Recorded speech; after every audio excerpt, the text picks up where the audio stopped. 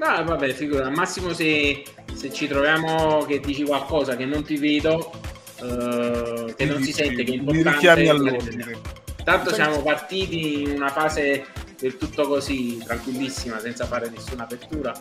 Continuiamo a fare due chiacchiere, poi vediamo se si collega qualcuno e facciamo una sorta di apertura ufficiale, se no noi continuiamo a chiacchierare per i fatti nostri. E tu li vedi? No, io non vedo nulla. Quindi adesso siamo anche sulla pagina, no? Sulla pagina noi siamo sia sulla pagina Facebook che sul canale YouTube. Fammi vedere se è partito su YouTube, credo di sì, perché Facebook c'è. Eccola qua, diretta dal vivo su YouTube, quindi è in diretta, non la faccio partire, sennò inizia l'effetto Larsen, ovvero il fischietto per chi non sa.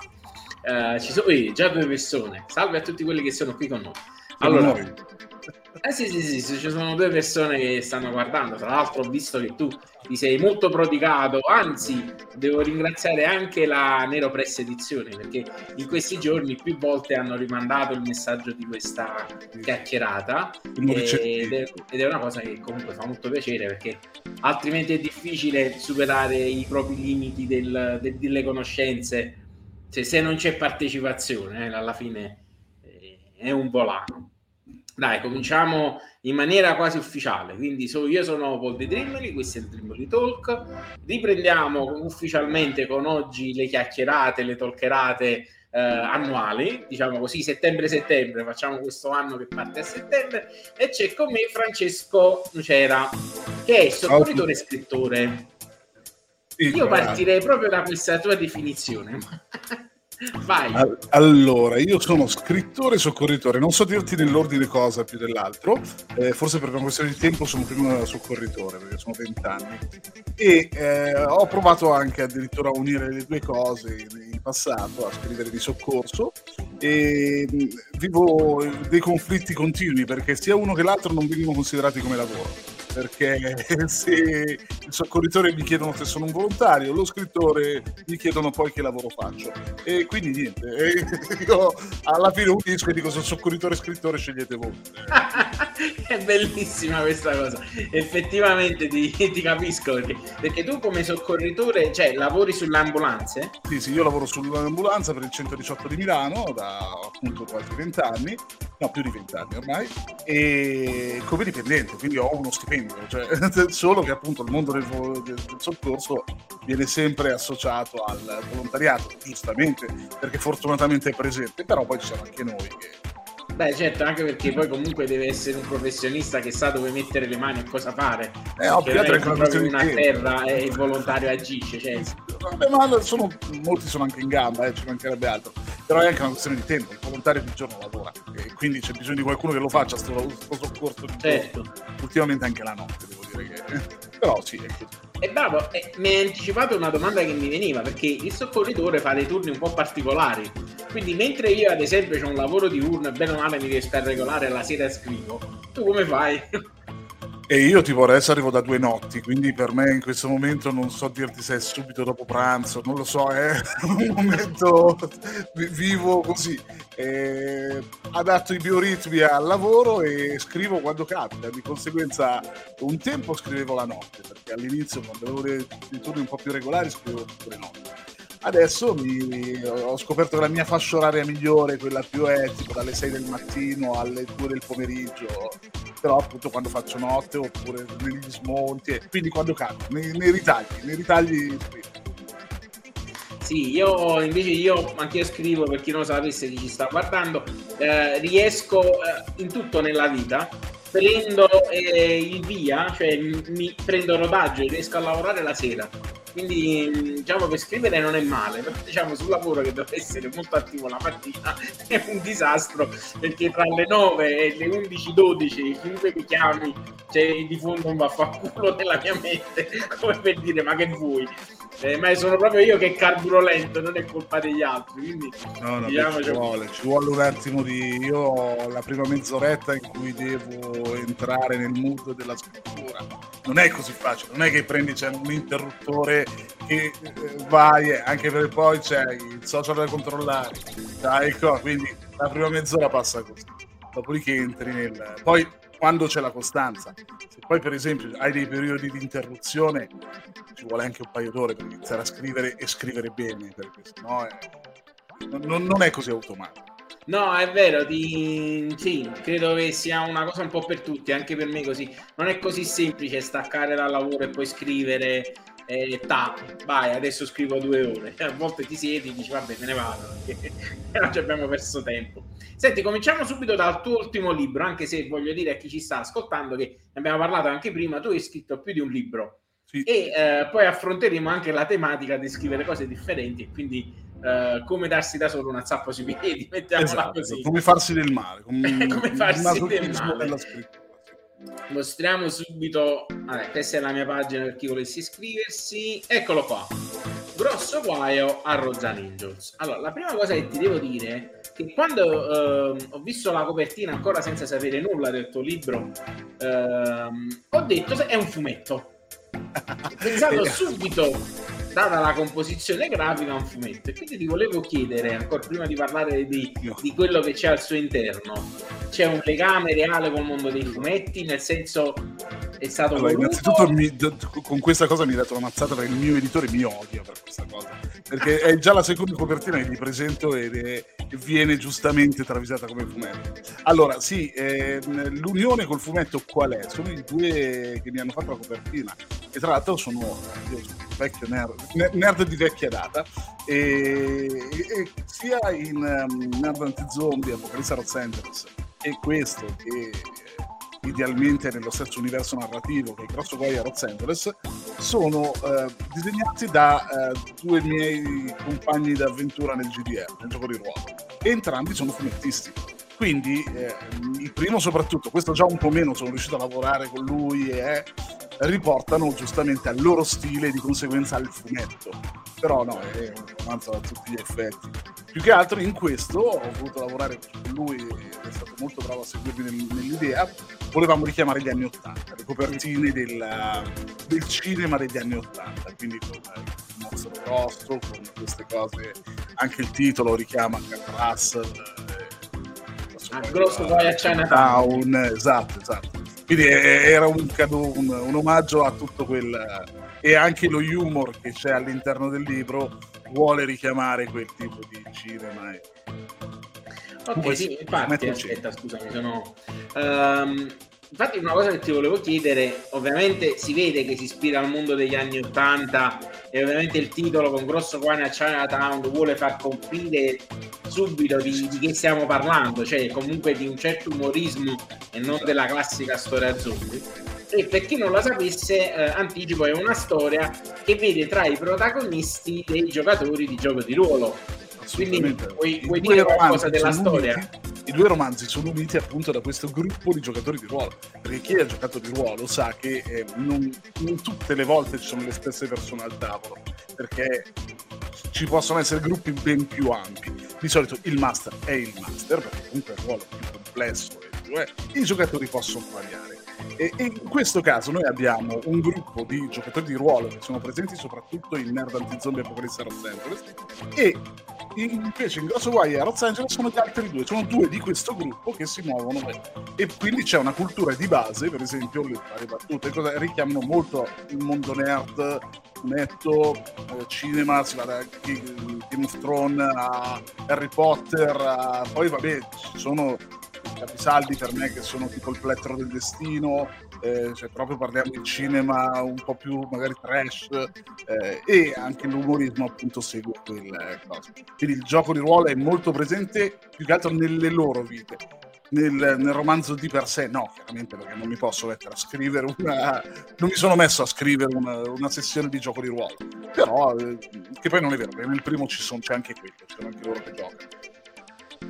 Quindi questo è il continuo o comunque sono due storie vincolate una dall'altra? Sono due storie autonome, sono completamente fuori, anche perché il Grosso Guaio e Nerd Anti-Zombie è praticamente un'apocalisse zombie. Di conseguenza fare un sequel era o continui nell'apocalisse zombie e questo può essere inteso come prequel. A me piace pensarlo semplicemente in un universo narrativo.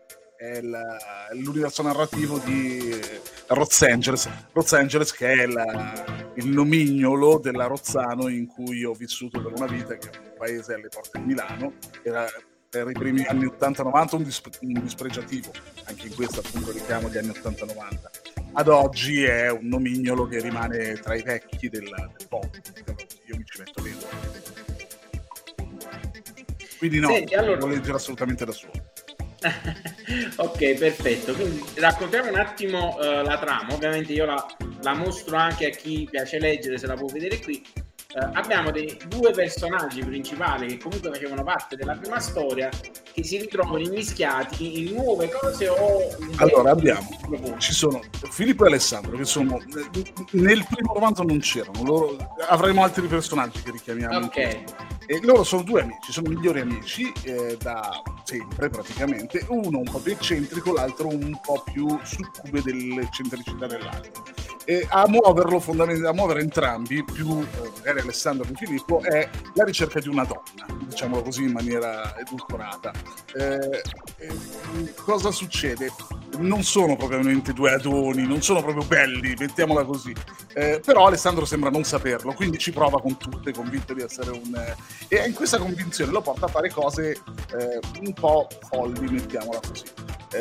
Il problema qual è? Che questa sarebbe la normalità, e subentra a un certo punto il fatto che ogni volta che rimorchia una ragazza si scopre essere un mostro, di conseguenza sarà un vampiro, sarà un licantropo, sarà uno sciamano, sarà, solo che Alessandro non se ne accorge assolutamente. Filippo invece subisce tutta questa situazione, perché Alessandro una volta sviene, magari distratto, e non si accorge di quello che succede, perché nel frattempo subentra Camilla, che è una cacciatrice di mostri. In questo richiamo in maniera anche molto, anche tra copertina così, abbiamo una Buffy italiana, mettiamola così per intenderci. Non è solo cacciatrice di vampiri, in questo caso abbiamo mostri in generale, però appunto da parte di una confraternita matriarcale, quindi Camilla interviene, sbroglia la situazione, Alessandro non si è accorto di nulla, Filippo è nel panico e quindi a un certo punto ha proprio attacchi di panico, perché dice cavolo, qua cercano di ucciderti, tu neanche te ne accorgi, e va avanti così la storia finché poi si complica si scoprirà che c'è ci sono dei prescelti, è anche complessa la trama. Dopo si parte da questi piccoli sketch per poi arrivare a una trama complessa, una storia d'amore, poi c'è il rapporto invece tra i genitori che non ci sono più e Camilla, che è orfani di zii. C'è un po' di tutto, devo dire che è anche abbastanza complessa. Si parte da appunto dal ridere, però poi si possono affrontare anche altri argomenti. Senti, comunque vedevo un post che hai fatto sui social, pur essendo anche tu bello impegnato col lavoro, comunque ti prodighi nella promozione. Oggi sei qui con me, poi sei a un evento live e poi un'altra cosa sempre a ottobre.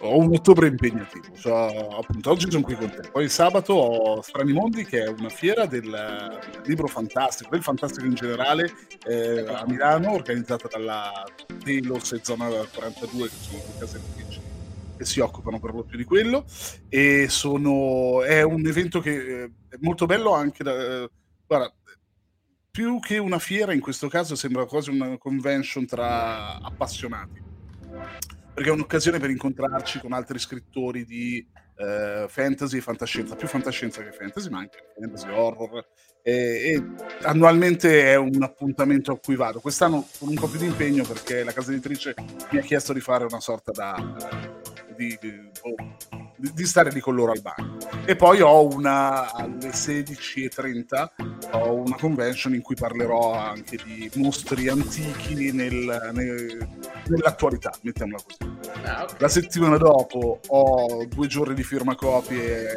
nella mia Rozzano non aggiunti, e domenica 23 invece scorri il basso che mi ricordo, l'Arcipessina, che è un circolo arci sempre a Milano nella zona est, presenteremo un romanzo. Senti, ti chiedo, prima di tutto tu già hai fatto altri di questi eventi di presentazione, firmacopie in precedenza, o sei agli inizi? Sì, no, assolutamente. Io Allora, io non nascerei come persona dei social, io la cosa che rimpiango di quando ho iniziato a scrivere, che scrivevo per introspezione, e poi mi sono dovuto ritrovare a fare invece promozione, che è l'opposto. Quindi vabbè, però... Vediamo questa cosa, lo scrittore di fondo vorrebbe essere chiuso in casa e Vorrebbe. invece lo obbligate ad andare in giro. Esatto, perché l'obbligo dove nasce? Nasce dall'amore che hai per il prodotto che hai fatto. Perché io lo dico sempre, scrivere e lasciare sul comodino fa polvere, buona. Se invece vuoi far andare avanti questa cosa, devi promuoverla tu, perché non ti promuove nessuno. In questo caso sono qui grazie a te, però è difficile trovare degli spazi per degli esordienti, è difficile trovare, ma anche per chi non è più esordiente, perché comunque... sono pochi gli autori che hanno spazio realmente, anche nelle grosse case editrici. Di conseguenza, il modo per farsi conoscere sono le presentazioni, che però io centellino perché sono quelle più complicate. Perché la presentazione devi muovere fisicamente qualcuno, devi farlo venire lì apposta. Mi è capitato con i primi libri, questo è il sesto, quindi il primo... ho fatto qualche errore, giustamente di percorso, ho fatto presentazioni a Roma, presentazioni giù in Calabria, ho fatto presentazioni in tutta Italia e giustamente io dico sempre che è inversamente, la partecipazione è inversamente proporzionale alla distanza. O meglio, no, è proporzionale alla distanza, più sei distante meno gente hai, inversamente. E quindi più sei lontano meno gente verrà a vederti, perché giustamente non ti conosco, quindi perché devono venire a vedere te? E il firmacopia è leggermente diverso, perché è bello, lo chiamiamo firmacopia, altri non è che banchettista con i suoi libri, perché ti metti lì e proponi i tuoi romanzi a chi passa. Però diciamo che è un momento già diverso, perché sei in un contesto di libreria, di conseguenza chi arriva già vuole acquistare un libro e quindi già è più carino, perché poi parlare. Se ti interrompo. Vai. Tu la presentazione del libro non la leghi specificatamente alle librerie, mentre il firmacopio lo leghi alle librerie. Allora, sì, perché? Allora, innanzitutto è per una questione di mercato, almeno io ti parlo per qui a Milano. Feltrinelli già è abbastanza recettiva e ascolta l'esordiente. Mondadori a un certo punto chiedeva addirittura i soldi alcuni mondatori chiedevano i soldi per fare gli eventi, e capisci che con una royalty dal 6 al 10% sulla copertina, io anche già il 10 euro di spostamento per me è sono andato sotto. Scusami la precisazione, il 10 su cui poi paghi le tasse? Su cui poi paghi le tasse, sì, esatto. Quindi c'è da arricchirsi dal 6 al 10 e poi ci paghi pure sulle tasse, quindi tra l'altro soldi che vedi se ti va bene dopo un anno. E quindi o fai di self-publish, però non è una cosa su cui io ho voluto investire, perché per farlo bene ci vogliono soldi per fare un buon self-publish, per cui pagare un editor comunque, perché non puoi andare fuori da solo, almeno io non ci andrei fuori da solo, un copertinista, perché comunque è vero, questi sono due miei amici, però non è che posso sempre chiedere all'amico di farmi il favore, quello che te lo va a impaginare, e poi quindi anche il self ha il suo investimento, e quindi mettiamola così. Tornando alla tua domanda, la libreria io la leggo di più appunto al firmacopie, ma più anche per volontà loro, perché anche loro, conoscendo gli autori, dicono ti do lo spazio per fare il coso, la sala per fare la presentazione, magari no. Anche se poi l'ultima presentazione che ho fatto l'ho fatta sempre tramite la Giuntina, perché la facevo in casa, tra virgolette, e ormai negli anni ho capito di avere una mole tale vicino a casa che permette alla libreria di avere un suo ricordo. Ok, no, ti spiego perché ti dicevo anche prima fuori in onda, anche io ho scritto un libro, tra poco comincerò anche io per la prima volta questo iter e sto cercando di capire anche quello che può funzionare, proprio per quello che dicevi tu, i costi sono enormi, magari faccio una bellissima presentazione a Milano e devo partire da Napoli, mi costa 700 euro tra albergo e poi allora piazzi 6 libri e tu dici guarda, faccio così, adesso mi ho buttato fuori un paio di video su TikTok in cui spiego queste cose, e secondo me l'ideale appunto è il firmacopia, perché vai a fare il venditore, è svilente in alcuni momenti, diritti, perché ti devi mettere in testa che in quel momento sei un venditore. Però è quello che ti porta più la presentazione, o ti ospita qualcuno di importante, ti dice guarda, sei in questo evento, hai 100 persone davanti, considera che già su 100 magari saranno 10 quello a comprare il libro, ma almeno ne è valsa la pena da quel punto di vista, perché sennò veramente arrivi con platee vuote. Anche perché a me è capitato a Rieti, adesso non ricordo come si chiamava la fiera, in simultanea c'erano 2 presentazioni, io avevo 4 persone dentro, fuori c'era il giornalista della Rai con il coso pieno, giustamente, ma io ribadisco, sono consapevole delle mie, del mio target, del mio potenziale anche, e attualmente non è quello delle platee, quindi la presentazione puoi farlo per allargare il tuo giro, quello sì. E poi il firmacopie, il vantaggio qual è? Che porti il tuo libro in libreria, perché se tu vai alla Feltrinelli della stazione centrale di Milano troverai il mio romanzo, perché Feltrinelli dove ho fatto la presentazione c'era quel direttore che poi si è portato dietro il libro e quindi allarghi il tuo circo, cioè il tuo cerchio, lo vai ad allargare così, conoscendo il direttore, conoscendo il coso, portando fisicamente col firmacopie il libro lì, perché se no, perché mai, io ti dico, Feltrinelli di Piazza Piemonte a Milano, che è la più grossa, perché mai dovrebbe prendere il mio libro e tenerlo lì esposto? Solo perché ho avuto la fortuna in altre occasioni di conoscere la direttrice, e lei si è appassionata e affezionata e quindi mi sponsorizza, mettiamola così.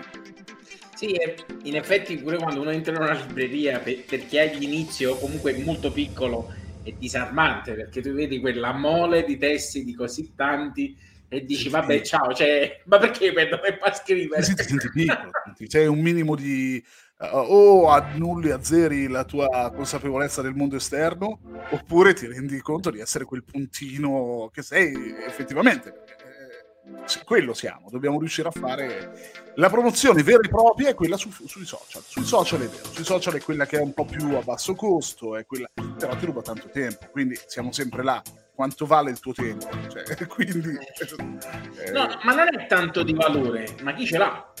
Esatto. Io cerco di fare qualcosa di decente, ma volano via le giornate intere a fare cose che poi magari non si realizzano.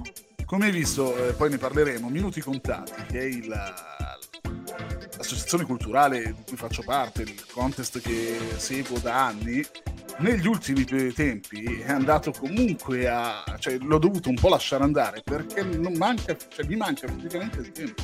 Adesso mi sono rimesso sotto, io, Maurizio Bertino, che è l'altra persona con cui seguo Minuti Contati, e stiamo riprendendo, seguiamo appunto il contest principale, che è quello veloce, 3000 battute in 4 ore, racconto a tema con poi confronto.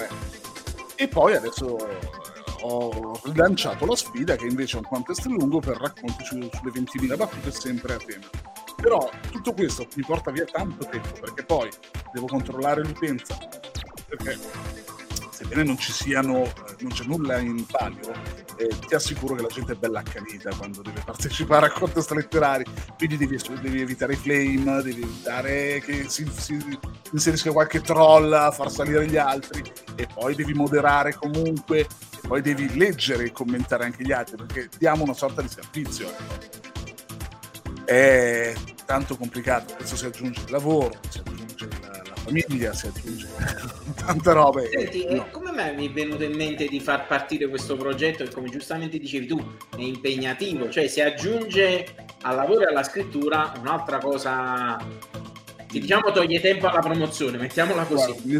Guarda, in parole semplici, io sono uno stupido, di conseguenza sono un sentimentale, e se ho un debito d'onore, tra virgolette, lo ripago. Io ho imparato tanto da Minuti Contati, perché io sono partito come scrittore di sopra.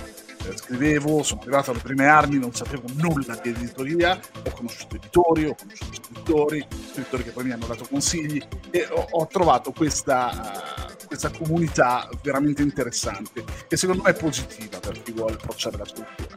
Di conseguenza cosa è successo? Quando il vecchio gestore stava chiudendo, io e Maurizio mi ha chiamato, ci siamo sentiti, c'era anche Beppe che è un carico, un scrittore così, e ci siamo detti vabbè, prendiamolo in mano, lo cambiamo, perché comunque prima era una cosa un po' più light, lo facciamo diventare qualcosa di serio e diamo la possibilità agli altri di apprendere, di imparare quindi su Minuti Contati si impara dal confronto l'uno con l'altro, ed è secondo me il meglio che si possa fare. Lo scrittore deve leggere e scrivere, e lì fai entrambe le cose. Quindi sì, per questo fine, i libri sono tanti e servono, perché uno non è che si può mettere a scrivere alla pene di segugio, ma alla fine dei conti quello che vale è quello che scrivi, quello che leggi, e poi almeno secondo me il confronto, cioè dici ok, io ho scritto questa cosa, quello l'ha scritto così, quello l'ha scritto così. La capacità anche di confrontarsi e di ascoltare le critiche, io sono stato asfaltato in maniera proprio pesante da alcuni scrittori che adesso sono carissimi amici, ma in quel contesto, anche perché poi noi abbiamo il tema viene deciso da uno scrittore un po' più su, siamo riusciti ad avere delle tue parti anche Marone in un'edizione che per me è uno dei più grandi scrittori italiani, lo scrittore lì è quello che ti dà poi il consiglio finale. Se arrivi in finale, certo, appunto, lui ti legge, ti dice guarda va bene, non va bene, ok, questo va bene, questa cosa la puoi migliorare. E in alcune situazioni ho trovato uno che proprio mi ha dato di quelle cose, proprio dandomi del principiante, dell'incapace, cose che va bene. Erano Garbi, capra. Si è perso l'audio, brutto, non ti sento. Prova l'audio del microfono. Parla. Se non parli non posso vedere. Saltato l'audio. Infatti sta scritto microfono, vedi? C'è il simbolo del microfono senza audio.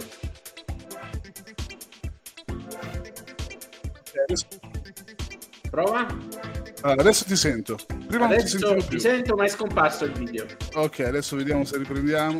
Perfetto. Si era stancato di vedermi anche il mio. Sì, ha detto basta. Sì, ha detto basta, sei troppo. Senti, ma poi Minuti Contati vince questa competizione, alla fine è una competizione. Sì. Come premio riceve una pubblicazione, l'onore. Succede qualcosa. L'onore, grande onore. Allora, quindi non fate tipo la classica raccolta che poi diventa un libro. Lo abbiamo fatto, ci ho provato con la sfida più che con Minuti Contati, che è il contest lungo.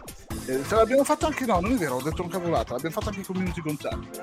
Però se già è difficile vendere un libro, vendere un'antologia è la cosa più difficile che possa esistere, perché nessuno si prende carico della promozione. Aspetta che faccio partire la pagina che intanto avevo aperto, che è il magazine di Minuti Contati. Sì, qui pubblichiamo i racconti. Se vuoi leggere i racconti puoi andare di là, o qui facciamo le antologie. Quelle che vedi sulla destra, lì c'è Sali, Nero Elfico, così, sono 4-5 ebook che abbiamo fatto con i racconti del coso. Quando avevo un po' più di tempo l'avevo fatto, li avevo curati io, li abbiamo messi free su Amazon e così. Vabbè, dai, comunque c'è una forma di come dire, di vittoria, nel senso di ottenere per chi alla fine una promozione. No, sembra una fesseria, però ti dico, io da Minuti Contati sono arrivato alle case editrici per cui ho scritto poi, perché poi l'ospite molto spesso è anche un editore, Daniele Picciuti, questo che vedi qui, il faccione che guarda in alto,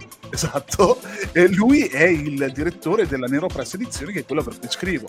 Adesso ha iniziato una cosa tutta sua, mi ha chiesto se facevamo una sfida insieme, la facciamo, però appunto lui l'ho conosciuto qui, lui addirittura è l'inventore reale di Minuti Contati.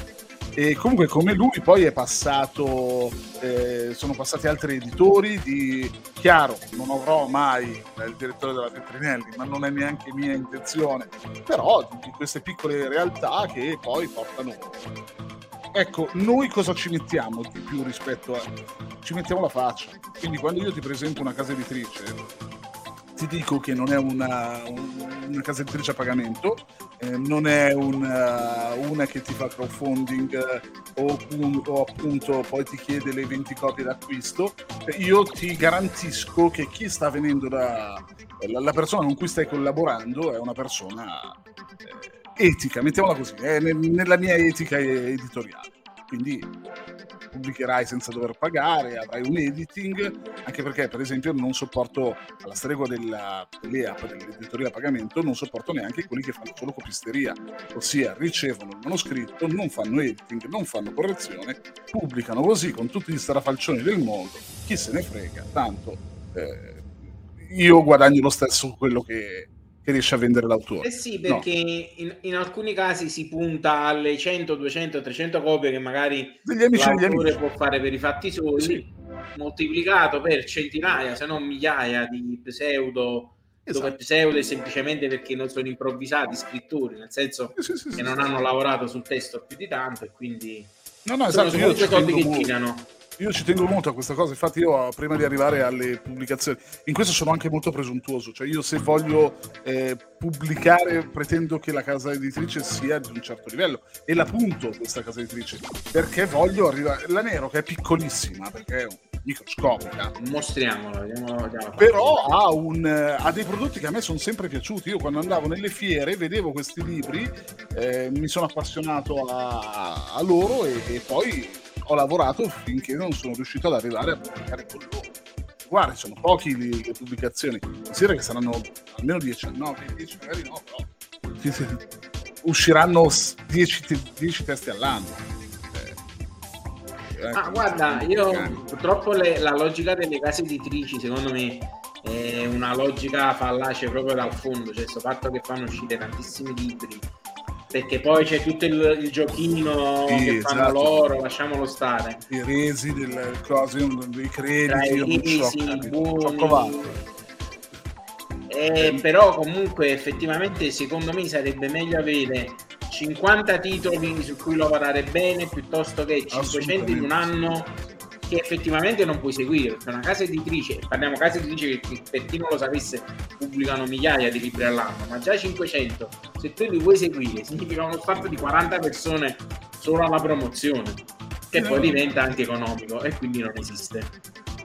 Infatti allora è per quello che ti dico, io anche in minuti contati porto questa cosa, che è quella di controllare com'è la casa editrice, seguirla e poi difficilmente improvvisiamo, e anche perché fortunatamente in questo piccolo ambiente, Stranomondi è uno di questi, appunto sabato io incontrerò la maggior parte delle persone che poi ho visto su minuti contati, mi permette di scremare. Poi io, per l'amor del cielo, ogni scrittore può decidere di fare quello che vuole. Certo, quello convinto di essere impeccabile, che non ha bisogno di editing, che non ha bisogno di niente, si fa il suo self a crudo così, lo butta su Amazon, guadagnerà economicamente più di quello che guadagno io, perché a quel punto 50 copie valgono 1000 delle mie vendute, perché comunque non ha tutto 50 copie a 3 euro considerando il 10 e poi levaci le tasse, sono almeno 200 copie di pubblicato con casa editrice, e quindi capisci che loro sicuramente da quel punto di vista avranno più interesse economico rispetto a me, e saranno più soddisfatti, mettiamola così. Io invece ho deciso di fare questo tipo di percorso, io non mi acquisto per esempio le copie da vendere da solo, ma per principio mio, che è una cosa che può fare chiunque, si può fare, perché comunque con la casa editrici nel momento in cui firmi il contratto i tot copie le puoi acquistare. Io di solito non lo faccio, vuoi perché quello che vendo voglio che vada alla casa editrice, perché mi rendo conto del lavoro che fanno, mi rendo conto dello sforzo che fanno, e quindi anche il lockdown a me è capitato di promuovere l'altra,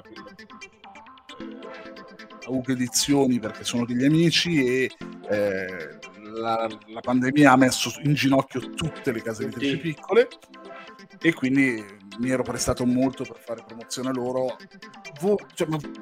volentieri, perché appunto mi rendo conto, questi hanno proprio una redazione da pagare, hanno dipendenti, poi i soldi sono sempre pochi, però a livello economico per me, sicuramente per noi, sicuramente self-publish sarebbe l'ideale, però sì, se uno iniziasse a avere anche un minimo di notorietà, veramente, se viaggi sulle 500 copie senza pensare chissà a quali numeri, in self sono soldi, perché sono tutti soldi che ti entrano in tasca, e diciamoci la verità, in self poi devi essere tu a dichiararli allo Stato, volendo fai il finto tonto, e quindi sono soldi netti in tasca, anche perché piccole cifre è difficile che ti controllano, però diciamo E secondo me dipende molto da tu cosa vuoi fare nella vita, cosa vuoi essere, senza parlare male del self, perché per l'amor di Dio ho incontrato tanti ragazzi bravissimi che hanno deciso di fare self. No, assolutamente, io molti li seguo e sono in gambissimo. Cioè. Il self è più cercare un'affermazione del sé, mentre invece pubblicare con una casa editrice ci si mette anche un attimo più in gioco, perché ci sono tante persone che ti devono dire sì prima che arrivi su uno scaffale. Ecco, allora dipende. Allora, il self dipende da come lo vuoi fare. E io ne conosco molti che alcuni sono diventati case editrici poi negli anni, che partono creando un marchio vero e proprio di se stessi. Di conseguenza, una volta che hai creato il marchio, tu sei una casa editrice a tutti gli effetti, quindi hai l'edito, hai il distributore, hai tutto, e semplicemente hai deciso di investire su te stesso. Quello è proprio lì diventi l'imprenditore di te stesso come autore. Quindi nella vita hai deciso di fare lo scrittore.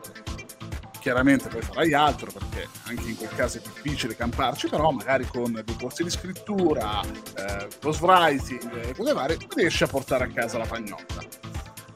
E questo è il self che vale la pena fare, perché a questo punto tu hai deciso che è il tuo lavoro. Quello pigro, come dici tu, è quello: io non trovo la casa editrice che mi pubblica perché non capiscono un cavolo, perché tendenzialmente... Perché è sempre colpa loro. Esatto, perché non capiscono la mia bravura, e quindi quello che ho in mano, che tutti hanno rifiutato, lo butto su Amazon o ce ne sono altri, perché c'è Strip, una cosa del genere. Ce ne sono parecchi altri che poi passano quasi tutti da Amazon lo stesso, però lo butto su, vediamo chi lo legge. Ecco, quello è assolutamente... La casa editrice è una scelta un po' più classica, è un po' più... sì, forse romantica, perché ad oggi forse... Sì, è un po' da boomer. Esatto, forse è addirittura romantica quell'idea dello scrittore perché ad oggi veramente economicamente non ci siamo, cioè, ma come promozione, cioè la promozione è pari a zero. No, devi fare grossi numeri per iniziare a dire c'è uno stipendio. Sì, e poi devi fare numeri infiniti per dire ok, sono stipendio da direttore di banca. Sì, guarda, io appunto, secondo me è facile vedere quelli che ci campano realmente, sono forse quelli che arrivano a fare il film, perché anche gli altri tendenzialmente, se guardi anche i grandi nomi, poi devono fare altro, perché c'è chi fa il giornalista, c'è chi fa le marchette in televisione, c'è chi è difficile campare solo. Non per parlare della sua bravura, ma Fabio Volo effettivamente lui è scrittore di rimando, perché comunque ha fatto tutto un percorso in radio e anche in televisione su MTV, si è creato una bella notorietà e è il precursore dei TikToker.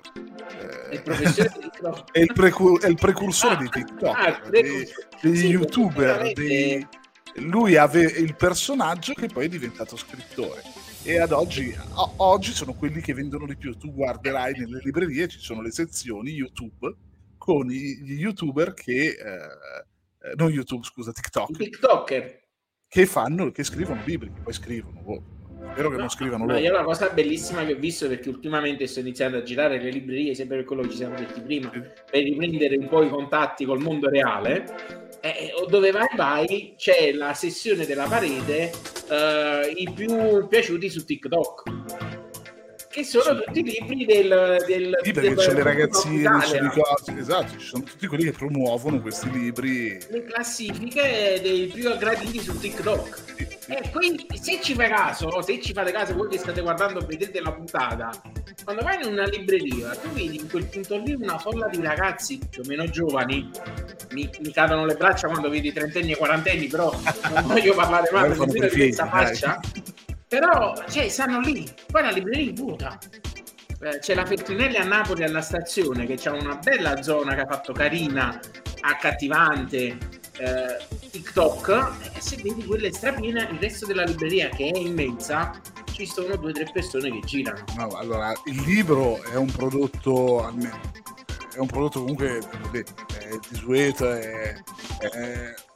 la speranza è che diventi una sorta di accessorio, perché se aspettiamo che la gente legga, ormai io ho visto per esempio sempre Feltrinelli, perché io ho una passione per quelle librerie. Milano sono quasi tutte red, ossia quelle col bar. Hanno dovuto mettere il bar per aiutare la libreria, e molto spesso la libreria è diventata ridicola, con pochi titoli e per lo più è bar.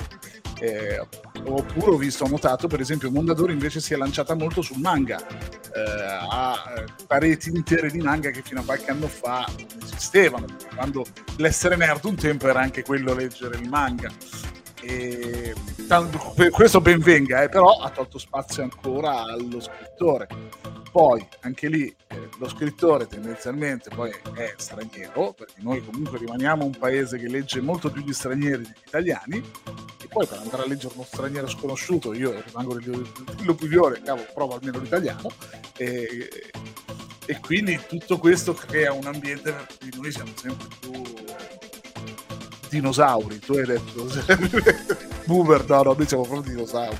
Sì, purtroppo l'unica via è quella del promuoversi, dell'autopromuoversi, e poi niente, sperare prima o poi in qualcuno che inizia a far girare questo miracolo, sì, suo lavoro. Il passaparola, sì. Senti, tornando a parlare del libro, se no qui diventa una seduta tipo Alcolisti Anonimi. Sì, voglio invitare anche più persone, secondo me ne abbiamo bisogno. Vabbè, magari possiamo farci una bella chiacchierata, se può farti piacere, insieme ad altri, per fare una chiacchierata su questi argomenti. Più che sai cosa mi piacerebbe confrontare? Le varie zone, perché comunque io ho il polso del nord Italia e non so come funziona, non so qual è. Io ho questa cosa romantica per cui, e c'era qualche statistica che lo diceva, che al sud si leggeva di più, quindi forse... Allora, io le ho seguite negli ultimi anni e dipende, vanno ad annate. Comunque si legge molto in Sicilia e in Campania, in base a certi dati statistici, che sono un po' i dati dell'estremo nord, dove si legge molto in Veneto, che pure hanno dei dati molto alti, in Brianza. Io guarda che sembra una fesseria, ma per anni io ero veramente visto male perché ero quello che leggeva. Prima di iniziare a scrivere, io ero un caso anomalo tra le persone che conoscevo, perché ero il lettore. Già l'uomo non viene visto come lettore, perché di solito si lega la lettura alla donna. E quindi già questa cosa straniva il fatto che io avessi in mano dei libri. Poi quando scoprivano che addirittura che leggevo questi libri oltre a tenerli in mano, ero visto come qualcosa di anomalo già prima dei social, quindi noi abbiamo dato la colpa ai social, ai cellulari, cose, ma non è vero, è un declino che parte. No, ma è un declino dovuto, ma io credo che, poi cambiamo discorso, tutto parta dai libri che fanno leggere a scuola, perché i libri che abbiamo letto noi a scuola, io me li ricordo ancora, cioè io ho tanti libri che mi piacciono che non mi ricordo. Io mi ricordo i Malavoglia, Mastro Don Gesualdo, Cristo si è fermato, dei mattoni sul petto che eri obbligato a leggere. Ma come fai a non odiare la lettura? Poi io ti dico, sono libri che poi ho dovuto riprendere dopo, negli anni da più grande, perché lì per lì li ho odiati, sono quasi tutti. Ma come puoi amarli a 14 anni, a 12 anni, a 13 anni? Io a 12 anni ho scoperto la lettura per sbaglio incontrando un libro di Stefano Benni. Ho letto Stefano Benni e ho detto cavolo, ma allora può anche far ridere la scrittura, certo. Quindi posso anche divertirmi a leggere, e da lì in poi non ho più smesso. Ma come fai l'Isola di Arturo, che è di una pesantezza, poi gli argomenti pure non sono proprio, cioè adesso sarebbero bollati l'Isola di Arturo. No, poi era tutto legato appunto alla storia che stavi leggendo, quindi abbiamo anche tante letture della seconda guerra mondiale, noi ci arrivavamo anche prima e non era, cioè anche Ungaretti con le poesie, ecco, la poesia è eccezionale, è bellissima, però non la puoi obbligare, perché qui stai obbligando il bambino a... Vabbè, comunque diciamo, secondo me noi tutti gli adulti quarantenni e poi più o meno quell'età, un po' più giovani, un po' meno, siamo stati fregati dalla scuola che ci ha fatto odiare la lettura. Anche perché poi a scuola, io se dicevo che stavo leggendo, non so, la Bradley, la professoressa mi guardava come se gli avessi detto vado a fare i porno dietro al cantiere. Cioè, come per dire che schifo, orrore! No. Figuriamoci, no. Dai, tornando al tuo libro, dimmi. Vorrei far sapere a tutti quanti la cosa carina che tu hai fatto, cioè ritorniamo un attimo, riprendiamo le file. Ci sono dei giocatori di ruolo, nel prequel c'erano altri giocatori. Te lo faccio vedere, il prequel è questo qua. Eccolo. Il nerd anti-zombie, Apocalisse RozzAngeles. il titolo dice tutto, è una chiara avventura.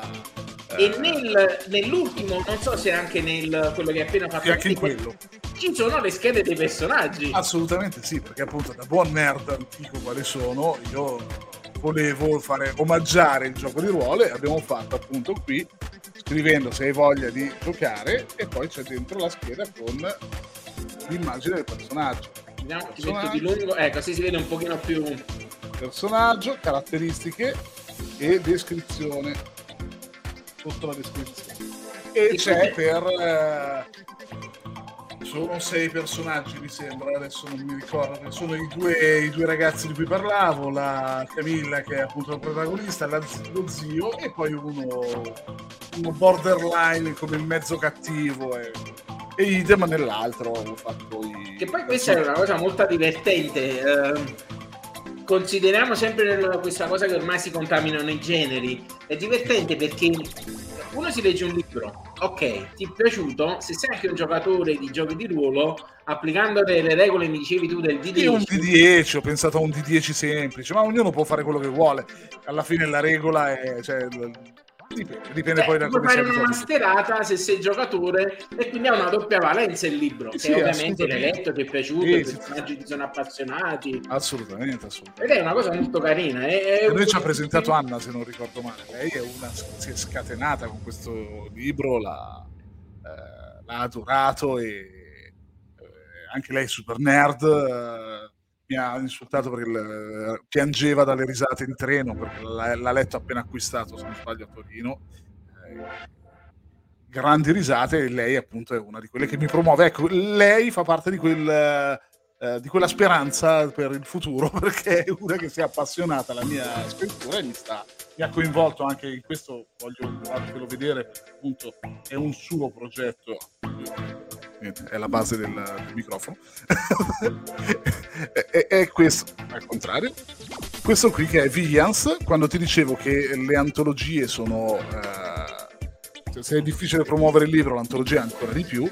Lei è curatrice di questa Vivians, appunto questa antologia, il lato oscuro delle fiabe, in cui ognuno di noi, siamo più autori, ha scritto un racconto partendo dalla base della fiaba classica, e nel mio caso io ho preso Jack il fagiolo magico, e reinterpretando il cattivo, spiegando le questioni, come mai uno è cattivo, perché poi non sempre si è cattivi, magari si è arrivati lì e poi riadattandolo. Nel mio caso ho usato un po' di magia, sono partito dal presupposto che il cattivo che poi di fondo non è poi così cattivo. Esatto.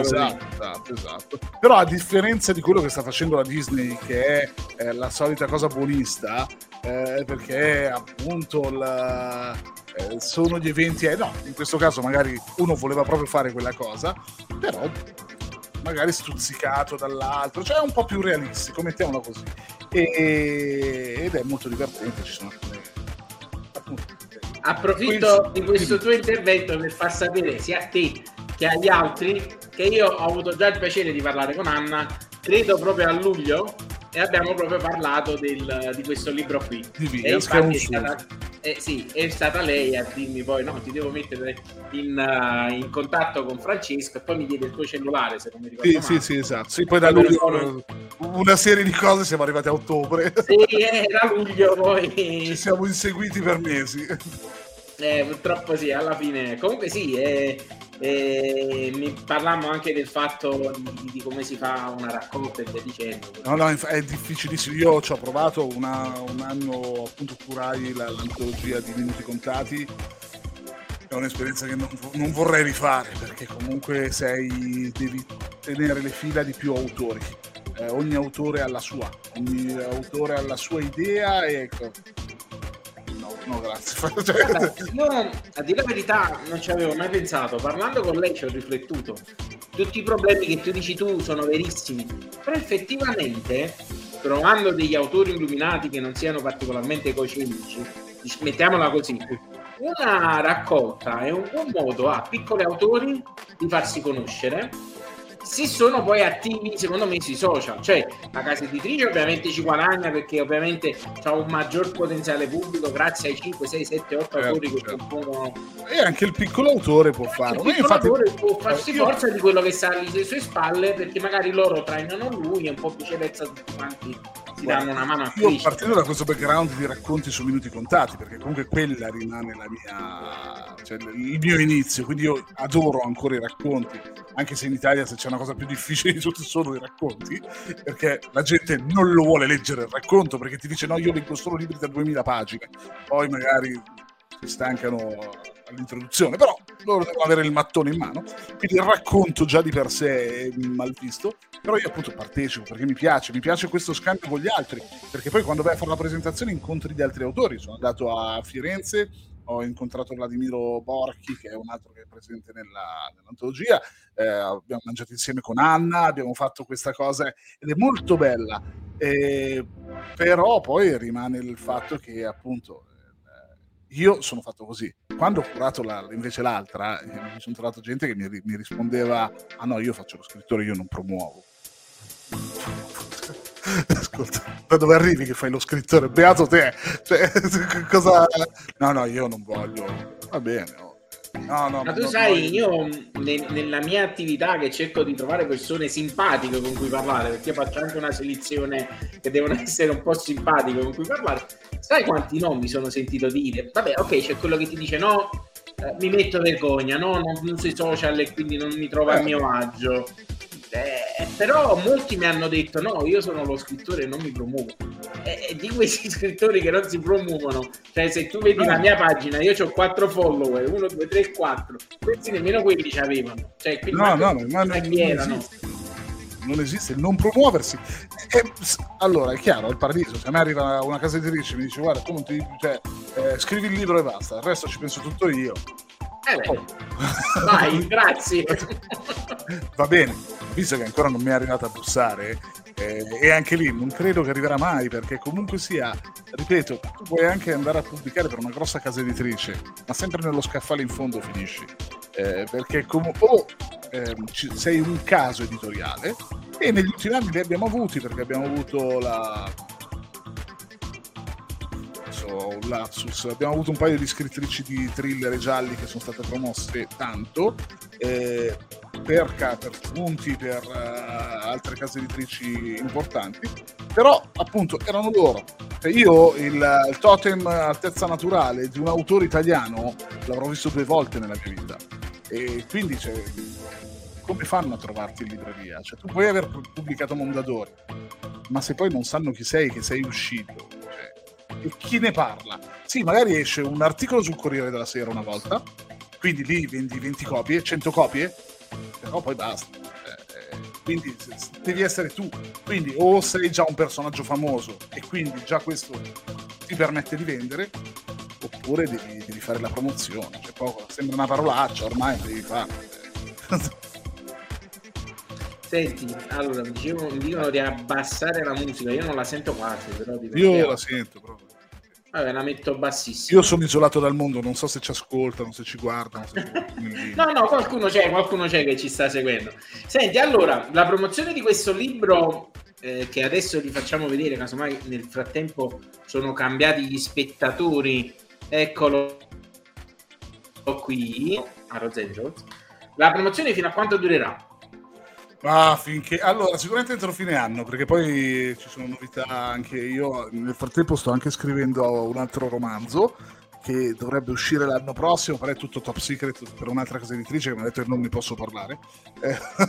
E quindi adesso già si sta stringendo il fatto che devo finire di scrivere questo romanzo, perché poi andrà editato, andrà riscritto, e i tempi stringono, e per forza di cose, visto che mangiare devo mangiare e quindi devo lavorare, la famiglia non la posso abbandonare sotto un ponte, devo continuare. Già adesso mi sono isolato qui in mansarda, tu vedi dietro un letto perché sono in cameretta di mio figlio, perché la mia scrivania è finita in taverna, dove loro passano adesso entrando in casa, e quindi sarebbe venuto fuori un bordello, e quindi adesso mi sono dovuto già isolare. Questo è stato uno strappo alla regola.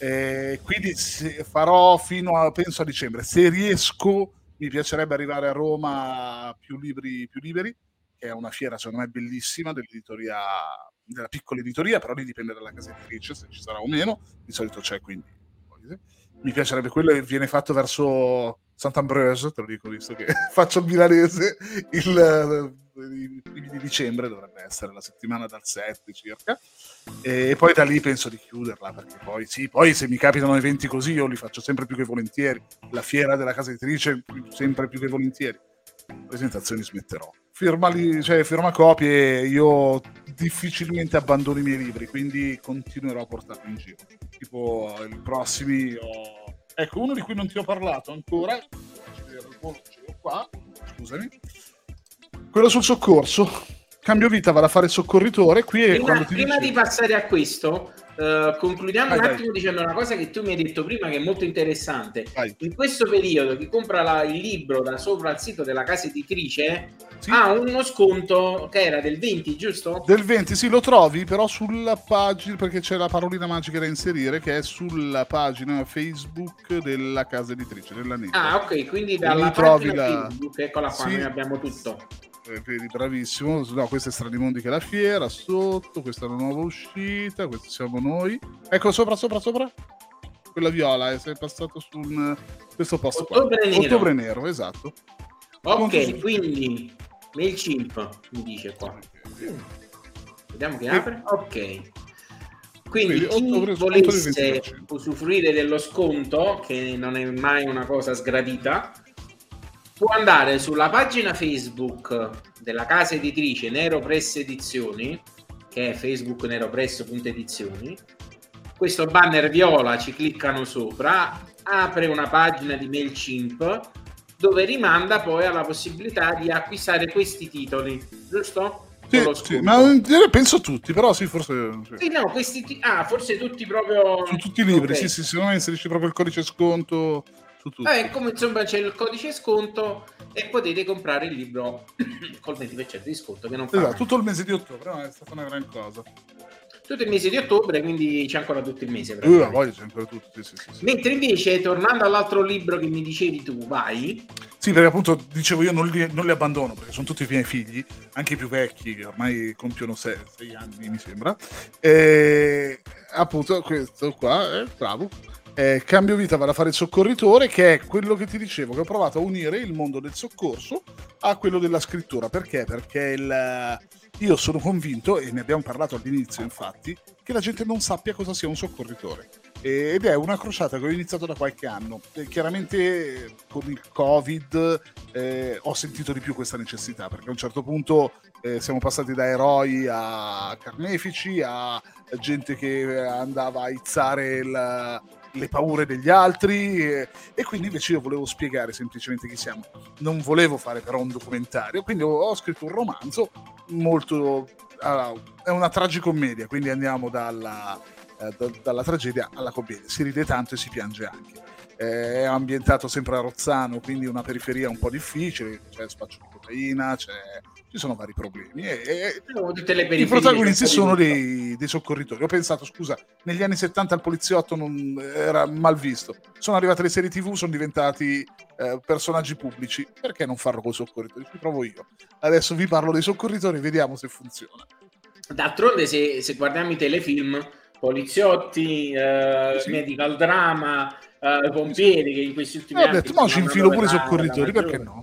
Magari pure i soccorritori, qualcuno si rifila, cioè, non sono brutti, non...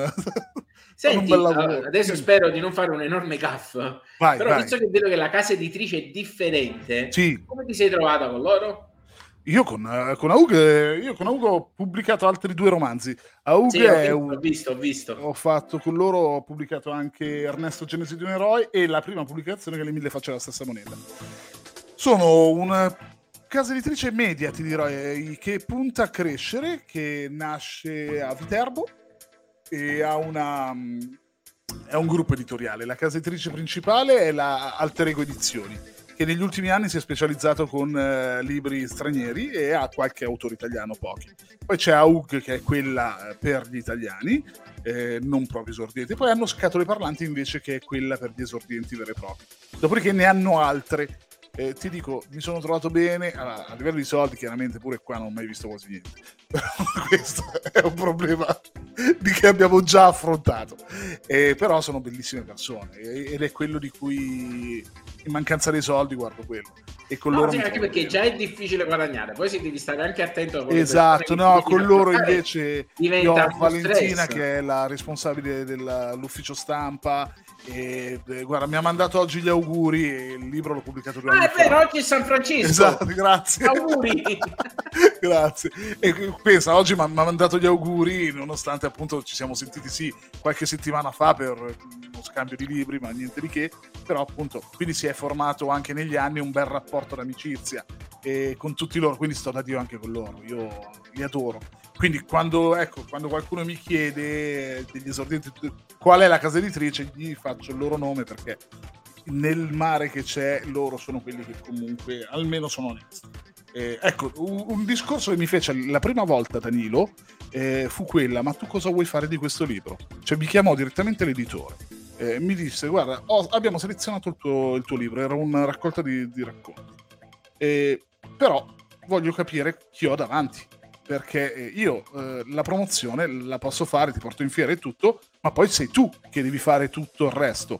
Sei disposto a andare in giro a fare, ma io non ti chiedo un centesimo, non ti chiedo niente, il romanzo è tutto, è pronto, cioè lo facciamo l'editing, facciamo tutto, non ti chiedo di acquistare nulla, però voglio che tu sia attivo, perché se domani metti solo la foto, ecco, pubblicato, e poi sparisci, per me sei un costo.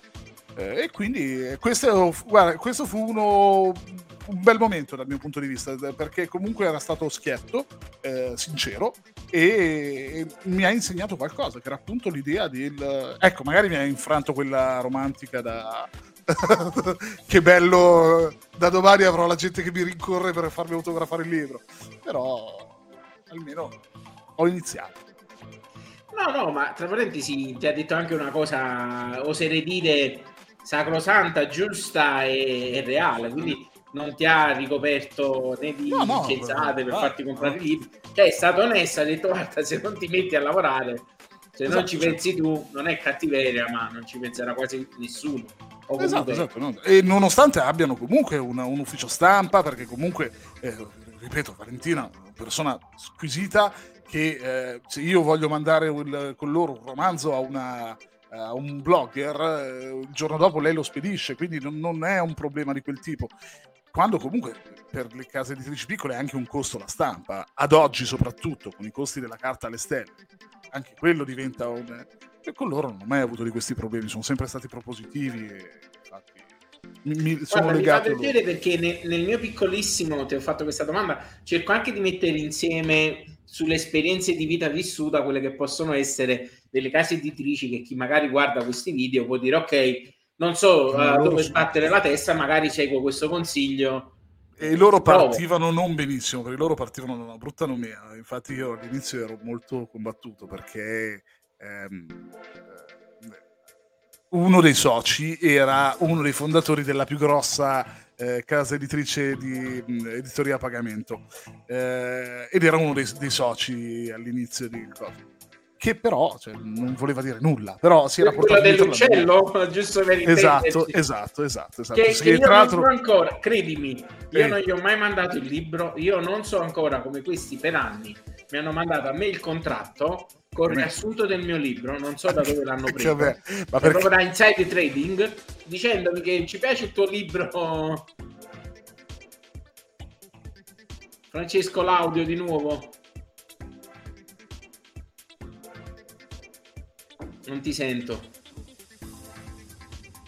Prova a fare di nuovo quello che hai fatto prima.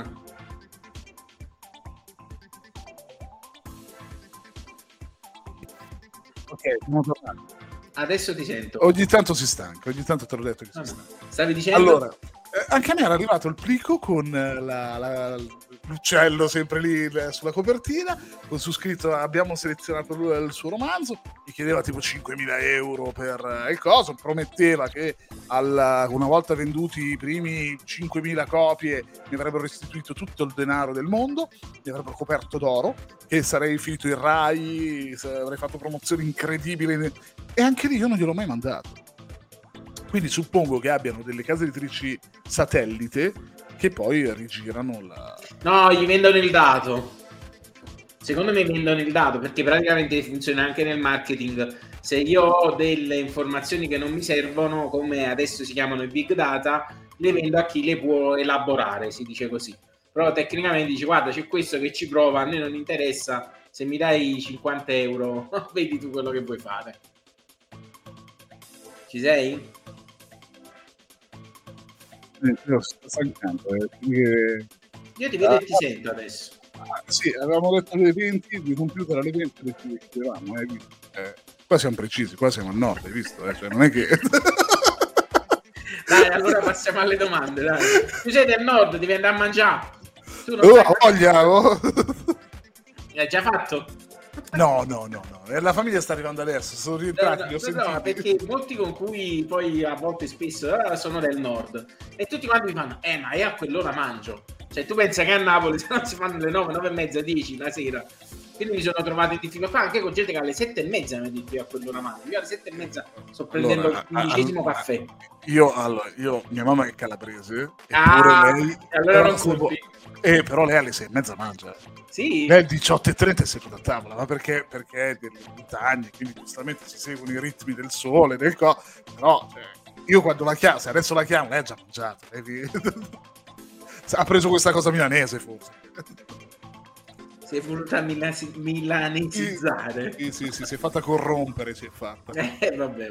Che poi è una buona abitudine, perché poi si mangia tardi. Sì, digerisci meglio, sì, perché adesso anche la gastrite, il reflusso, ciao, cioè, sarebbe un toccasana mangiare presto. Cioè.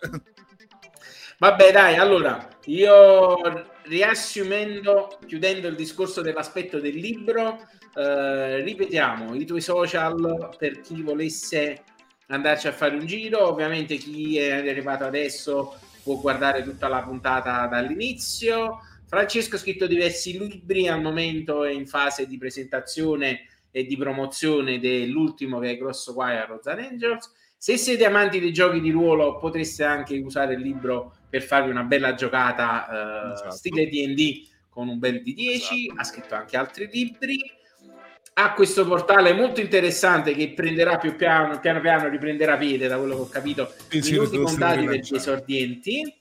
Esatto. E la casa editrice a cui devo comunque fare un ringraziamento, perché è la prima casa editrice che mi ha promosso i post sulla sua pagina, perché le altre adesso faccio l'affondo, si sono sempre sentite troppo importanti per promuovere queste chiacchierate. La Nero Press Edizioni, dove trovano chi può essere interessato. Ovviamente Nero Press siamo sempre un po' nell'ambito dell'horror, del ghost, sì, ha diverse collane, però sì, siamo tra io ci sono quelle ironiche, ecco, consiglio a tutti. Oggi ho fatto un post in cui lo consigliavo, Roma Caput Zombie, che è il romanzo che mi ha fatto innamorare di questa casa editrice, che è zombie a Roma, una zombie un po' particolare. Certo, sì, e quindi anche bene comiche, diciamo, le sfumature, esatto, di quello che può essere anche un horror. Esatto. Ricordo a chi magari è stato con noi che si possono comprare i libri della casa editrice. Ovviamente io vi consiglio quello di Francesco. Andando sulla pagina Facebook della casa editrice si arriva qui, vedete questa bella immagine e potete andare a comprare il libro. Qua dovrebbe essere. Oppure se non ve ne fregate, eccolo qua, la pagina della casa editrice, c'era anche il codice sconto che era tipo ottobre noir. Vabbè, se lo cercano loro. Poi, sì, c'è scritto lì. Comunque dopo, io adesso per il momento ho fatto una descrizione della puntata molto rapida su quella che andrà su YouTube. Io poi adesso vado a mettere tutti i link, scrivo tutte le cose per bene, quindi andrò anche a precisare questa cosa dello sconto, che spero possa essere di aiuto a te e a chi vuole prendere. Alla casa editrice, che ne ha bisogno, perché tutte le piccole realtà in questo momento stanno soffrendo tanto. Sì. Noi diciamo riteniamo chiusa questa chiacchierata e passiamo al modulo domande. Le module domande, che già ti ho detto sono circa una cinquantina di domande che andranno a approfondire la tua conoscenza. Dai. Si troveranno sia qui che su Facebook, essendo devo ancora fare la versione dark di Becchio in Viola. Non ho ancora fatto una mi piace, l'enigmista, mi piace molto. Sì. Ok, quindi ufficialmente siamo passati alle domande. Mi tiro qui il foglio con le domande e si parte. Ok, nome. Francesco Nucera. Oltre allo scrittore, che fai di mestiere? Faccio il soccorritore in ambulanza. Libro scritto ultimo. L'ultimo, Grosso, Guaio a RozzAngeles. Che genere è? Young Adult, punte horror, molto divertente, dai. Ok. La trama in breve. Due amici che cercano di rimorchiare ragazze si ritrovano nei guai perché queste ragazze si scoprono essere mostri e vengono salvate a più riprese da una ragazza che è una cacciatrice di mostri, appunto. E da lì parte. Vabbè, dai. A chi consiglieresti il tuo libro? Ma guarda, per assurdo dai più giovani, perché appunto magari ridendo si possono affezionare alla scrittura, e dai 30 ai 50 anni, dai 30 ai 50 anni, perché ci sono tanti rimandi della cultura nerd pop tra gli anni 70 e 90. E aggiungo io anche agli amanti e ai giocatori di ruolo. Del GDR, è vero. Ecco. Quanto spesso vai al cinema? Ma se riesco anche una volta al mese, poi dipende, quando c'è una bella uscita, i Marvel tutti e poi quello che capita. Se la tua vita fosse un film, quale sarebbe il titolo? Oh caspita, questa è complicata. La mia vita fosse un film, quale sarebbe il titolo? Passo. No, allora dai, Shaun of the Dead, perché a nero è il momento in cui arriveranno gli zombie e sono un deficiente, quindi mi troverei con è presente la trilogia del cornetto? Sì, io sì. Chi non la conoscesse si andasse a informare. Il genere musicale che meglio descrive sempre la tua vita? Musica pop italiana, io sono un grande amante di Pupo, Vedi, io avrei pensato più che mi andavi sull'elettro. No, io ascolto su metal. Ascolto tutto, però quando voglio andare con punte trash mi butto su Pupo, mi butto su quella musica e... Cugini di campagna, Loretta bravissimo. Quando cerco gli stimoli li cerco là. Ok. L'ultimo concerto a cui sei stato? A questo punto temo farti questa domanda. No, vabbè, Vinicio Capossela mi sembra. Ah, ok. Pensavo, sai, che mi dicevi i cugini di campagna. No. Allora, canticchi sotto la doccia? Sì. Purtroppo per la famiglia sì. E quando scrivi, ascolti musica? Dipende dalla fase di scrittura, sì, comunque sì. Ok. Se potessi prenderti un mese di vacanza, dove andresti? E io ho un amore per il Messico infinito. Lo Yucatan l'ho adorato e vorrei tornarci. Ok. Invece, quale libro porteresti con te in questo viaggio in Messico? È la volta buona che mi rileggo Il Conte di Montecristo, dai, è uno dei miei libri preferiti. Quando viaggi ti piace assaggiare il cibo locale oppure ti rifugi ristoranti italiani, fast food? No, mai. Ho fatto quell'errore una volta nella vita di trovare un ristorante italiano all'estero, ero in Thailandia e mai più nella vita. No.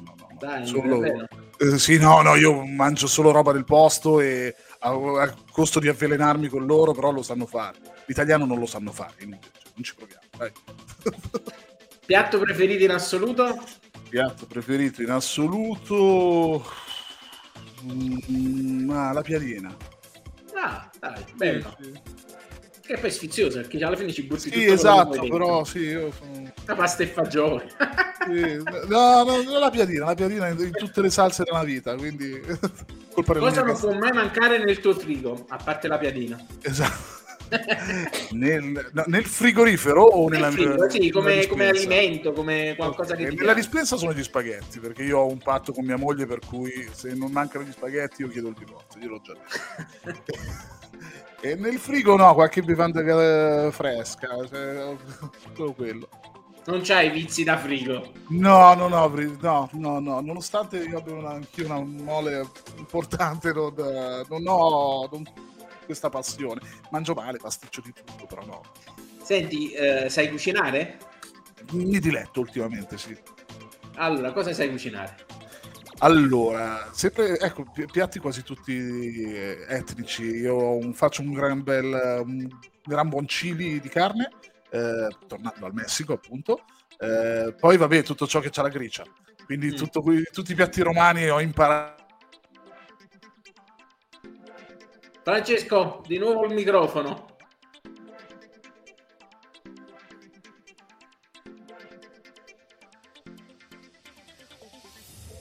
Prova.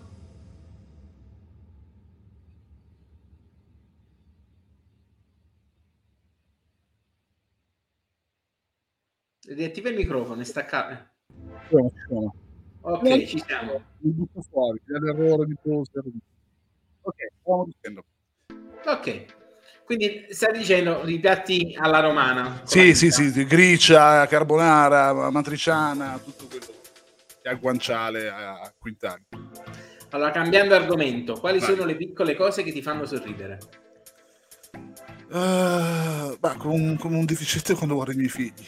Quello da quando sono nati ho l'espressione da pirla quando li guardo e basta, no? Quello sì. E invece le piccole cose che ti fanno arrabbiare? La maleducazione, sì, la maleducazione, direi. L'ultima cosa che hai imparato a tue spese? L'ultima che a farmi paladino per gli altri, alla fine pago solo io. Per cosa non litigheresti mai a questo punto? Per la macchina, l'automobile, è una cosa che non mi è mai interessata. Inquinamento, quali sono secondo te i problemi più urgenti? Adesso tutto quello che è elettrico, tutta la crisi del gas, la cosa è, e poi tutto, noi abbiamo come pensi sarà il mondo tra 30 anni? Io l'ho immaginato in tanti modi diversi, spero che sia quello idilliaco, tutto verde, con tutto elettrico, con tutto, spero quello. Arriva la fine del mondo, è colpa di un virus zombie o cosa? Speriamo che sia un virus zombie, perché io te l'ho detto, l'aspetto. Se arriva quello sono preparatissimo, chiamatemi. La Terra secondo te è piatta? Forma di pizza, va bene, no? Va bene. Gli alieni secondo te sono mai stati sulla Terra? Ma sì, parlando con certe persone secondo me ci sono pure rimaste, però sì, io ci spero, anche quella è un'altra cosa che spero. Magari ci salvano loro. Speriamo. Escludendo il Conte di Montecristo, il romanzo che ti è piaciuto in assoluto di più o comunque che ti piace tantissimo? Ma sono tanti. Guarda, La mano di Fatima di Ildefonso Falcones. Ah, bello. Sì. Quale genere letterario non leggi mai? Romance. Ah, ok. No. Ti sei tagliato fuori una platea di pubblico infinito. Lo so. Ma per assurdo io adoro il thriller storici e cose, ma non li scrivo. Cioè, dipende. Perché poi invece i miei romanzi hanno anche delle influenze di quel genere. Io leggo cose che poi non scrivo cose. Sì, hai ragione, è troppo complicato. Esatto. Preferisci il cartaceo o il digitale? Per necessità il digitale, il cartaceo tutta la vita, però, cioè, se posso annusare il libro è un'altra cosa. Hai mai comprato in base alla copertina? Sì. L'anno scorso un horror che sembrava il catalogo dell'Ikea. Horror Store, una cosa del genere. Horror Store, mi sa che si chiamava. Era bellissimo, ma solo perché sembrava il catalogo dell'Ikea con tutte le... Mi era piaciuto un sacco. In un bosco i tuoi protagonisti dell'ultimo libro incontrano un lupo mannaro. Che succede? Succede qualsiasi cosa potrebbe succedere, dal fatto che provano a sedurlo al fatto che si mettano a piangere, qualsiasi cosa. Hai trovato una lampada dei desideri, quali esprimi? Innanzitutto di andare avanti di qualche anno, perché non se ne può più. Voglio skippare i prossimi 2 anni. Fast forward. Esatto, sì. Quello c'è il film del telecomando che ti sì. Era tristissimo, tra l'altro, un finale tristissimo. Sì, poi è un film veramente... Pensavi che facesse ridere, ma io esatto, un sì. Qual è secondo te il consiglio che tutti quanti dovrebbero avere? Di ascoltare di più. Ok. Se potessi descriverti in 3 sole parole, quali sarebbero? Mi presento male. Mi presento male, va bene. Cosa ti piace di fare per divertirti quando non lavori o scrivi? Io adoro il calcio, mi piace guardarlo ormai, perché ormai praticarlo non c'ho più l'età. Giocare di ruolo, giocare in scatola, giocare. Sono un bambinone. Basta che si giochi. Esatto. Segno e zodiacale? Capricorno. Credi nell'astrologia? Non particolarmente, però mi piace, come nella magia, io ci credo, mi piace pensare che possa essere vero. Come diceva Totò, non è vero ma ci credo. Esatto, non è vero ma ci credo, esatto. Ti sei mai fatto leggere le carte? No, ok. Se un gatto nero ti attraversa la strada, che fai? No, va dritto, no, non sono scaramantico. Ok, va bene. Anche perché ce l'ho il gatto nero in casa, quindi non potrei camminare. Quindi saresti sempre a grattare. Esatto, sarebbe una tragedia, sarebbe. Hai la possibilità di vivere un'avventura. Qual è questa avventura? È l'apocalisse zombie, dai. Ok, credi nella possibilità della reincarnazione? Spero di no, dai, è una vita difficile, farne più di una, no. Se tornassi nella tua prossima vita come animale, quale sarebbe? Un bradipo? Ah, bellissimo. Abbiamo finito, chi vuoi ringraziare? No, ringrazio te in particolare, ringrazio Anna che ci ha fatto conoscere e saluto tutti. Ok, anche io ti ringrazio per questa bella chiacchierata, abbiamo abbondantemente sforato. Ringrazio tutte le persone che sono state con noi, ricordo a chi è ancora con noi, casomai non avesse visto la puntata dall'inizio, che la può recuperare su YouTube o anche su Facebook, che comunque per qualche giorno si vedrà, e che se è interessato può iscriversi al mio canale, ma soprattutto informarsi per quanto riguarda il libro di Francesco. Ringrazio tutti e niente, alla prossima. Grazie a te, ciao a tutti. Ciao. Stiamo concludendo la trasmissione, quindi